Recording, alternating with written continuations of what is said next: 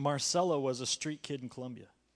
And it was Steve and Lisa Mickler, missionaries who were part of this church from decades ago, going and serving over there, that formally adopted her. And so in her wedding, it was awesome to just really take pause and focus on the fact that God had truly ended that generational curse for Marcella. Because one of the problems in Bogota, Colombia, is that street kids are raised without an education. They're raised on the streets. They learn to just fend for themselves, which usually ends up either being stealing or prostituting themselves. And then the cycle just repeats itself again. They end up getting addicted to drugs to cope with the elements and other things and the depression of just being homeless. And so the cycle just repeats itself again and again and again.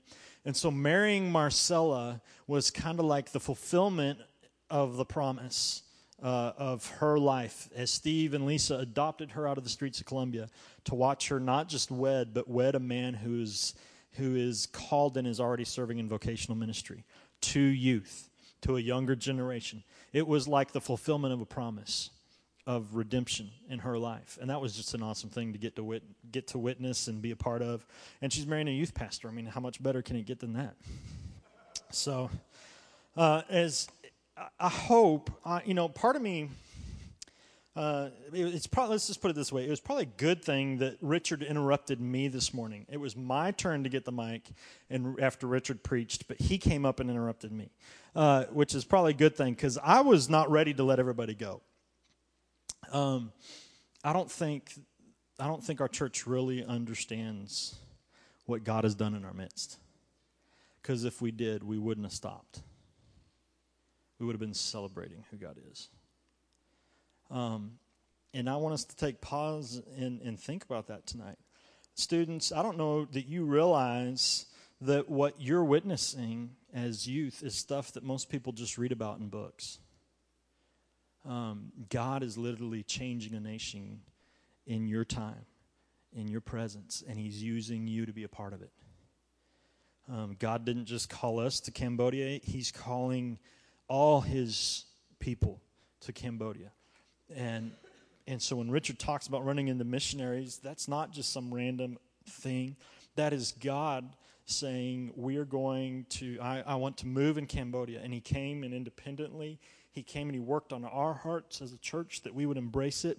He's working on the church in Australia that they would come embrace it. He's working on the church in Japan that they would. Do you realize that God is starting a spiritual awakening? He's starting a revival in a nation that is unreached. Maybe to give you a little more context, it's kind of like when the Pilgrims came over here seeking religious freedom. And soon thereafter, God began the first Great Awakening.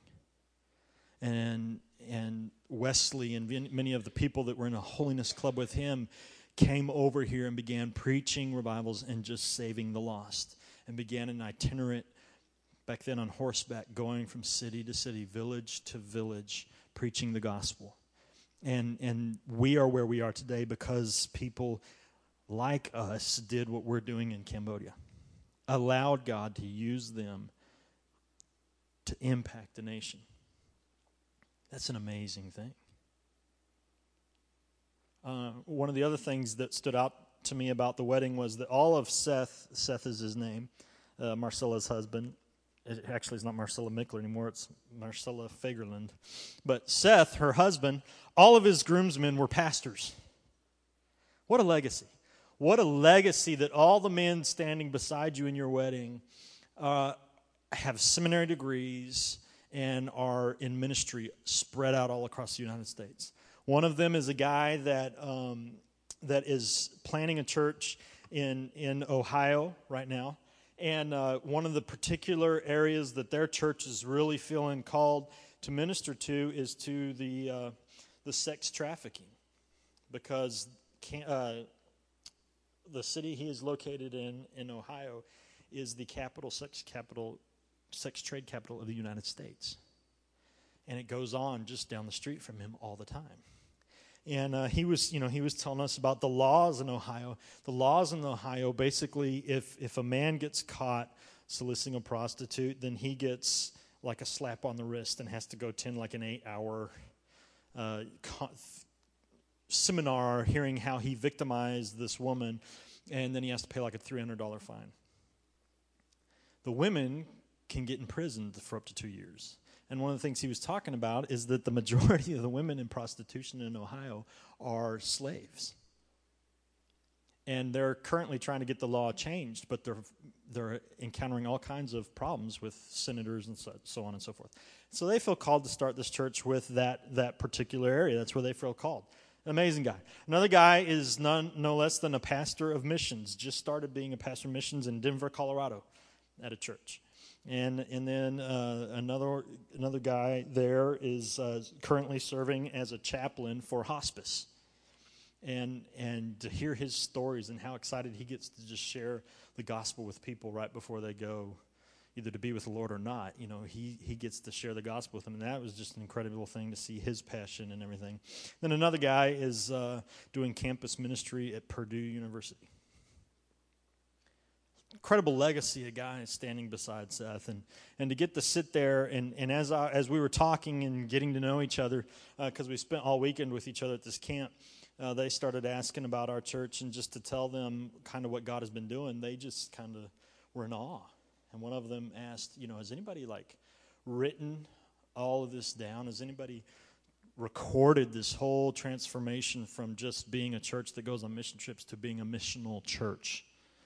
With the visions and the things that God has done through you. And I said, well, no. But and he was just intrigued in that. And so I hope that you will really grasp what God is doing in your midst, students. Because the same God that can change a nation can change our hearts as well. And he can change any circumstance in our life. It's an amazing thing. And this morning I was ready to just celebrate, forget donuts. Not only that, but going and eating donuts after service like this morning was just seemed very mundane. But anyways, tonight I want to talk, that being said, tonight several of you have been asking me about how you could study the Word more in depth. That is evidence of God's moving in our church as well. When I got here a couple years after being here, I issued a challenge to the youth group that they would stop reading their Bible out of just legalism or tradition, out of mundane routine, and stop trying to do that for God and begin to just instead pray that God would give them a desire. And I can remember several people thinking that I had lost my noggin. But our students took the challenge seriously, like they usually would. Plus, I think for some of them it was a cop-out of getting in the Word or whatever. But they took it seriously. And one of the things that's happened and is starting to happen, that's really exciting to me, is as our teens have begun praying, God has begun to change students' hearts. And I'm suddenly now, particularly this year, I've started getting Facebook messages from several of you. How do I study the Word? How do I not just read it, but how do I really study it? That's exciting because that means God is changing things in our group as well. There was a statistic came out this past week that 60 to 70% of Christians in the United States of America never read the Word on a weekly basis. They go through a whole week without reading the Word. That means that more than the average Christian in the United States of America seldomly, if ever, reads the Word, picks up the Bible and reads it. That's a sad state. When the church begins to neglect the only absolute truth we have upon which to base our life. And some of the reason is because we've just become relative in our walk with God, but some of the reason too is because church, we've given you an excuse to quit reading this. We're throwing the Word up on the screens. In our efforts as a church in the United States to become more seeker-friendly, we've watered it down. We've quit doing exegesis, which is a big word for we've quit taking the Word and dissecting it and teaching you the Word. Rather, we've come up with a verse, and then we'll just tell a real quick story about it and really entertain you. And the byproduct of that is that we have a bunch of Christians in America who own more than one Bible, like me, who cannot own the Bible. I mean, they own a copy of the Bible, but they don't own its knowledge in their heart and in their mind. And we've become lax, and it's so readily accessible to us that we just ignore it day after day. While people in other parts of the world are dying for having a chapter or two of it in their possession. There are members of this church who joined the church just a couple of weeks ago whose family members, parents, were murdered in a country for owning the Word and professing it out loud. They sit in here every Sunday. But you and I take advantage, and we just take advantage, and we're lax and lazy on the fact that it's at our availability whenever we want it. That I will come in on a Wednesday or Sunday and hear it preached to me, and I'm good. Well, I'm excited to hear that your heart is changing, and many of you are wanting to get in the Word. So I want to just give you a real quick intro into how you can really study the Word tonight. So if you're up for that, great. If not, pray that God would change your heart. Most of you have a Bible, something similar to this. This is an NIV. Probably majority of you in the room have an NIV or a Message Bible or something that's an easy read. The great thing about a Bible like this is that it is an easy read, and most of you have one, seldomly use it, but if you do, you take it to church or whatever. Probably that's where you predominantly use it, is taking it to church or whatever, and when we read Scripture out loud or whatever. Or if you're at home and you do a quiet time, you read a verse or two or whatever out of this. This is a great place to start for just reading, okay? But if you really want to get serious about studying the Word, I'm going to encourage you, and this will blow your parents' mind, if you would go home and say, Mom and Dad, I want a study Bible. That might just blow your parents' mind. Hey, would you buy me a study Bible? And maybe your parents would be like, well, why do you need another Bible? We got you one. You know, the church gave you one when you were in second grade or whatever. You're like, well, yeah, but that was not a study Bible. This is a study Bible. And so the question is not how do I read the Bible, the question is how do I study the Word. If you want to be serious about studying the Word, I would go out and purchase a good study Bible. It's a great place to start. It's not the end, but it's a great place to start. This right here is a Life Application Study Bible. Okay? I prefer this one. It's pretty good. One of the reasons I suggest going out and getting a study Bible is because it has tons of study helps. Many of you have Bibles that have helps. You just don't realize they have helps. A great place to start is in the back. In the back of the Bible after Revelation, there's going to be words that are listed back there. And so, for example, if you look up the word, there you go. If you look up the word, I don't know, naked, it probably won't be in the back, but let's just say for the sake of argument, naked. Then many Bibles will have words back there like worry or anger or whatever, and it will give you some verses to go look up that go along with that word. A study Bible goes deeper in that, though. Life Application Study Bible. It's a great Bible because what happens is at the beginning of every book, it has tons of study helps. I mean, ways to read through the Word in a year and all this kind of stuff. But at the beginning of every book, it's going to have some of the historical context. It's going to tell you who the author of the book was. It's going to tell you what date it was talking about or written in. It's going to tell you kind of the historical and cultural surroundings for which it was written in. Okay? Anytime you really want to study the Word, we're going to get real intense here. Seminary guys like to call it hermeneutics, which is a stupid word to me because nobody knows what that means. It's just guys who pay to go to seminary want to be able to use a vocabulary that makes them sound smarter than you. They want to sound like they're different than you because they paid for a seminary degree. All hermeneutics is really understanding what the Word really says. Okay? In order to understand what the Word says, you have to understand what it meant when it was originally written. You follow me? So, for example, in Corinthians, when Paul's writing to the church in Corinth, you have to understand who he was writing to because the word will not mean something that it never meant originally. Okay? In other words, Paul, as he's writing to the church in Corinth, he's got them on his mind as he's writing. So you have to understand culturally what's going on in Corinth. You have to understand historically what's going on. You have to understand not only the frame of mind of the author, but the frame of mind of the audience. and how they're going to interpret the author. He's going to try to write in such a way that is very clear and distinct for them to understand, so that when they read it and interpret it, they interpret it contextually where they're at. For us to understand what it means, we have to understand what it originally meant. And so a good study Bible is going to have an introduction before every book that tells you kind of historically and culturally what's going on. Okay? You with me so far? That's great stuff to know. Okay? Then a good study Bible at the bottom of each page is going to have notes. Okay? It's going to take each verse and it's going to have commentary on each verse. So, I don't know if you can see from there, but about the bottom half of each page is notes. So it takes each verse and it separates them out and it tells you kind of what it's talking about, what it's going on. Now, let me make a distinction here. A study Bible is a great place to start, but it's not the end all or with all. In other words, the top portion of your study Bible, the Bible itself, is Holy Spirit inspired. It is God-breathed. It is God's word to mankind. Commentary on the Bible is not. Commentary is a bunch of guys that went to seminary that have spent years upon years studying the Word. Commentary is very useful and very helpful and often is dead on, but not always.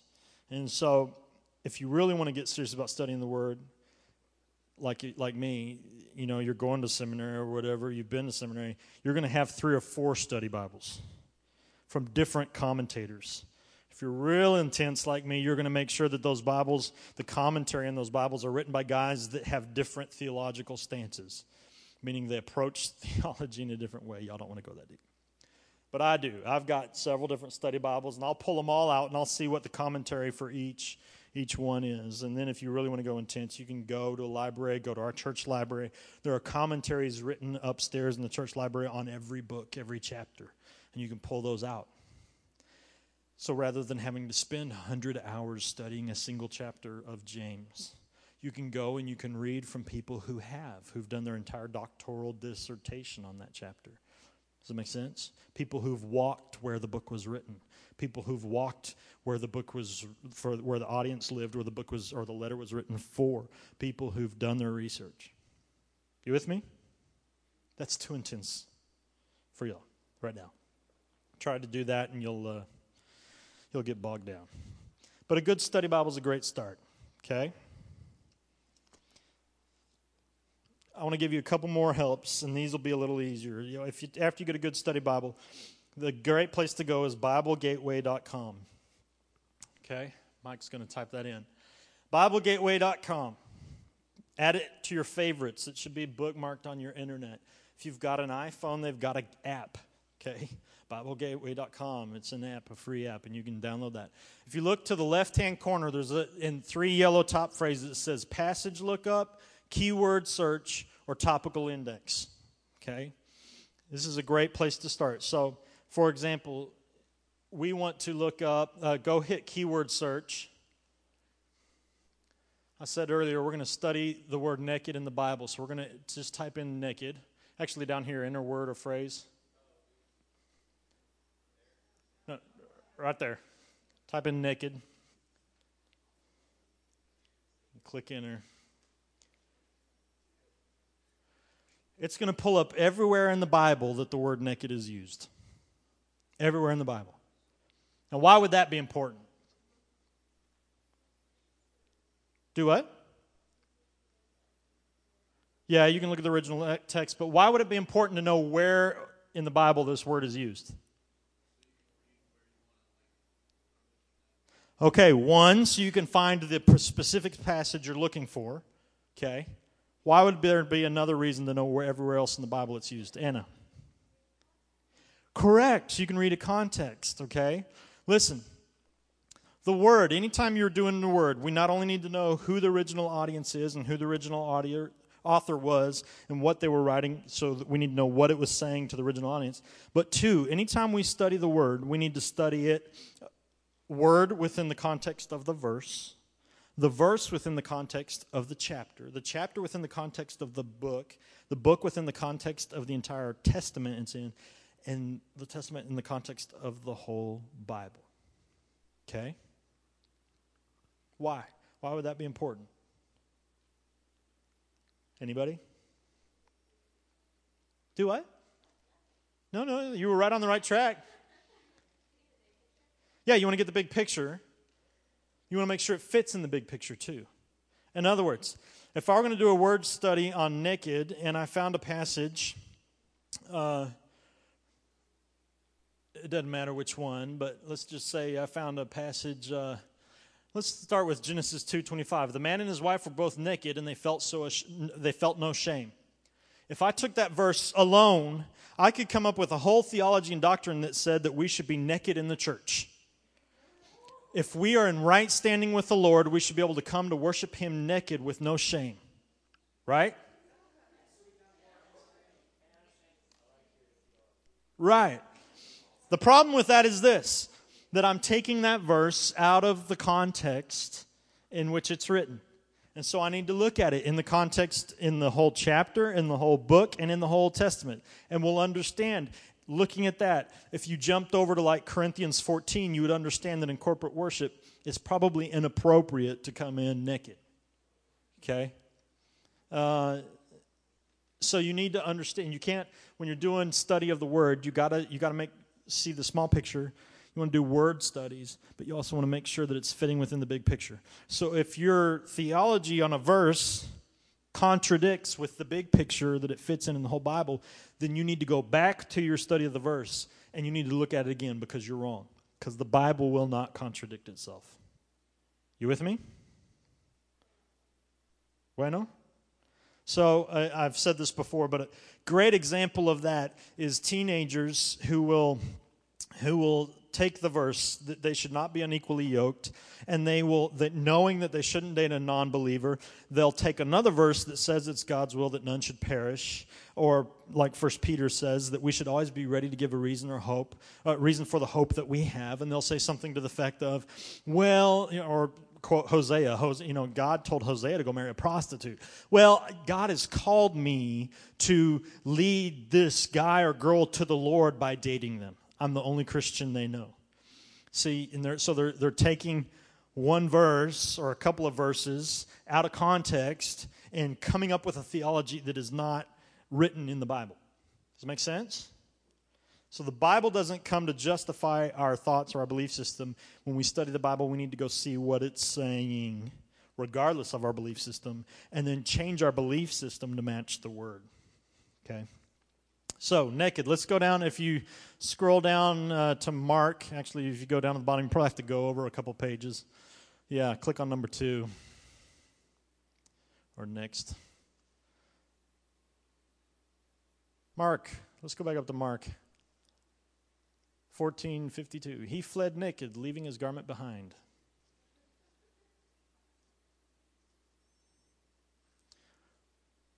That's an interesting verse. It's the only one of the 4 Gospels that mentions this, by the way. Matthew, Luke, and John don't mention this incident. If you read it in the chapter, we've talked about this before, students, so I'm using this verse because y'all can kind of follow me. Mark 14:52. So when Jesus is in the garden and the guards came to get Jesus, there's this one guy, it doesn't name him, that was dressed in linen clothing, and as they seized Jesus, he ran off naked. Interesting. So let's do this. Let's take Mark 14:52. Let's go to blueletterbible.org. Second website you ought to put into your favorites, okay?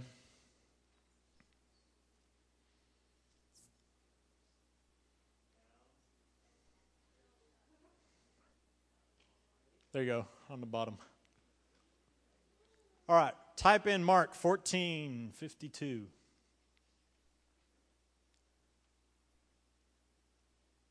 Now, if you notice right where he typed that, beside that, there was a little thing that said KJV. Okay? You can switch to any version of the Bible you want. But here it is. It's going to take apart the chapter for you.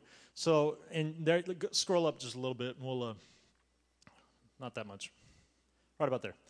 So you can see the verse, and you can see it in its context of the chapter around it, okay?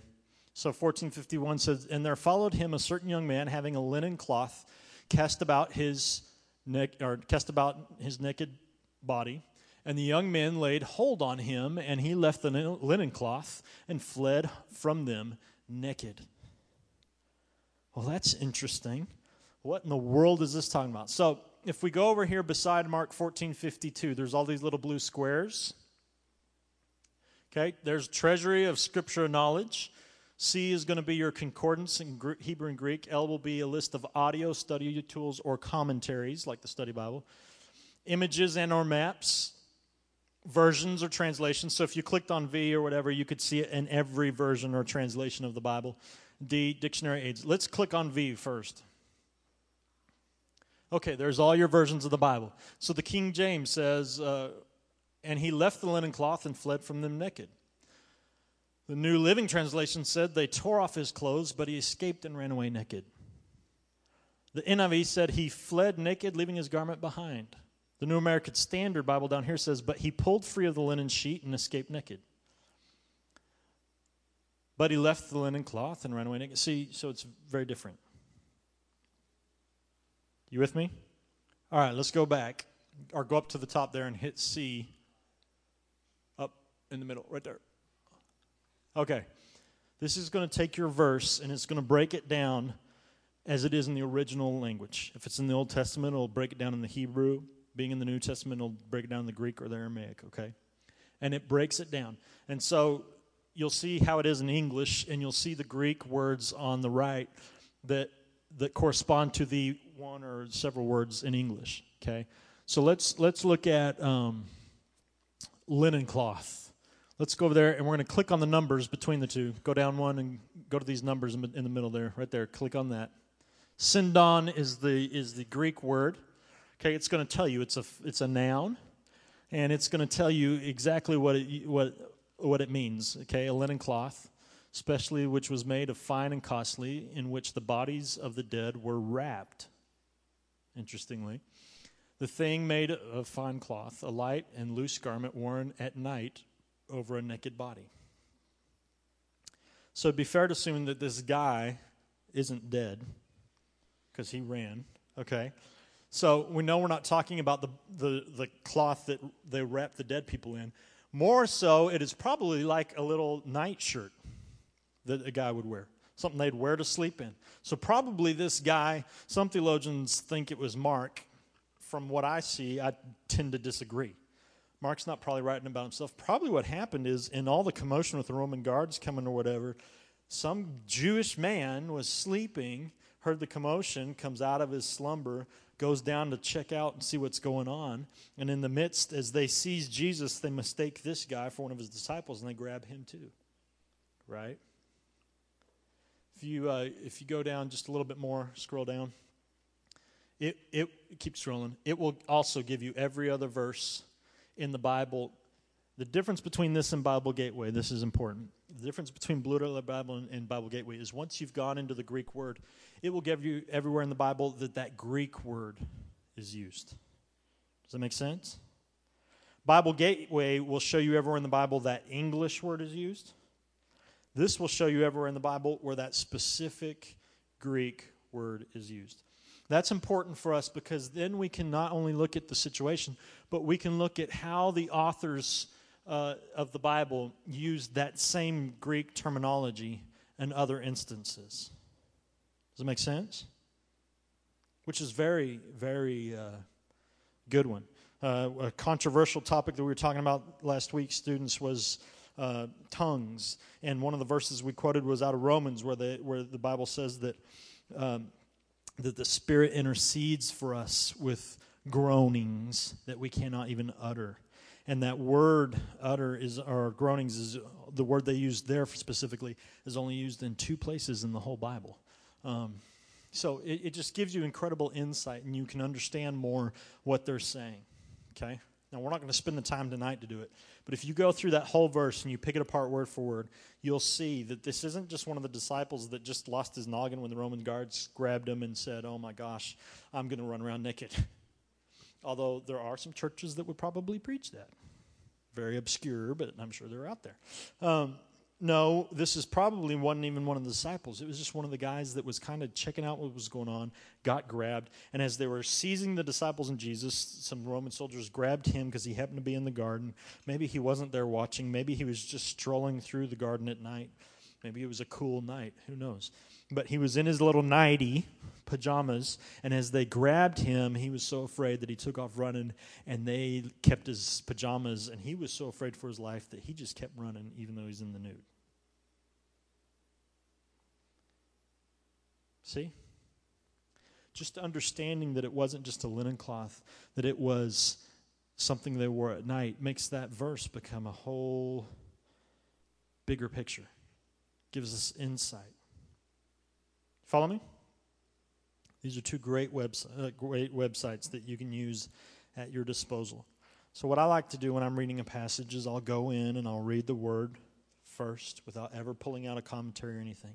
You always want to start with the word. Anytime I'm studying the word, the first thing I do is pray, God, help me come to your word with a clearness of mind. Let my preconceived ideas, my emotions, my notions, my theology, let me leave it at the door. Clear my mind that I can see your word and understand it. Make it alive to me. Let your Holy Spirit inspire me the truth of your word. And then I'll come in and I'll read the portion of the word. And then after I've read the word, then I will go and I will look at the context it's in. I'll look at who was writing it, who he was writing to, historically what was going on. And then I'll break it down and I'll say, okay, what exactly were they saying? And I'll take the verses and I'll break them apart. I'll look in the original language. Because often in our Bibles, in the English language, we lose some of the meaning. And then I will break it down word for word and really seek to understand what the meaning of that verse is for my life. This might sound tedious to some, but the reality of it is when we study the word, it becomes alive. Just like that verse. It's not just a guy that ran away naked. It's a guy that was in his pajamas at night. Imagine strolling in your pajamas down to the park and cops show up and they start like grabbing these guys and one of them breaks out and busts a cap in the guy's ear and it just like, talk about reality TV. It helps you give you insight into what's really going on. And as the word says, it makes it come alive. Does that make sense? It's important tools for you.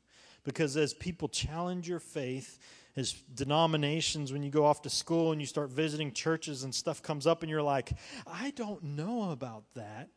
Don't ever feel guilty about going, I don't know about that. That's the way you should feel about everything.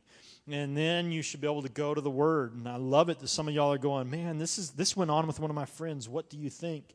And I love it that you guys are beginning to just take an interest in not wanting to just read the Word because the church has told you need to have a quiet time or the church has told you need to memorize Scripture. I love it that y'all are wanting to study the Word because you want to have general ownership and knowledge of what the Word says. Because when that happens in your life, then you begin to study the Word, then you will retain it. And then the word will become alive and active to you. And then it will flow through you and it will become your vocabulary. It will become the air you breathe and that sort of thing in the way you live your life. That's the goal. Especially for you. In a society that is ever wandering farther and farther away from this. And the sense of morality and things that this gives us. It's incredibly important for you to know. My goal in life is that when you graduate, you go on to become amazing young men and women of God. My goal in life is that when you get married, the people standing next to you are our spiritual giants, people that are living their life out for the Lord, that they are standing as a testament to you, as witnesses that God has called you to the man or woman that you're going to marry. My goal in life is that when you join churches as parents and young adults, that you don't just attend on Sundays, but that you become the teachers, that you become the ones who are giving and going and doing. My goal in life is that when you come to the end of your life and they have a memorial service for you, that the room is full of people whose lives are touched because God lived through you, because you had ownership of the Word of God. So, any questions?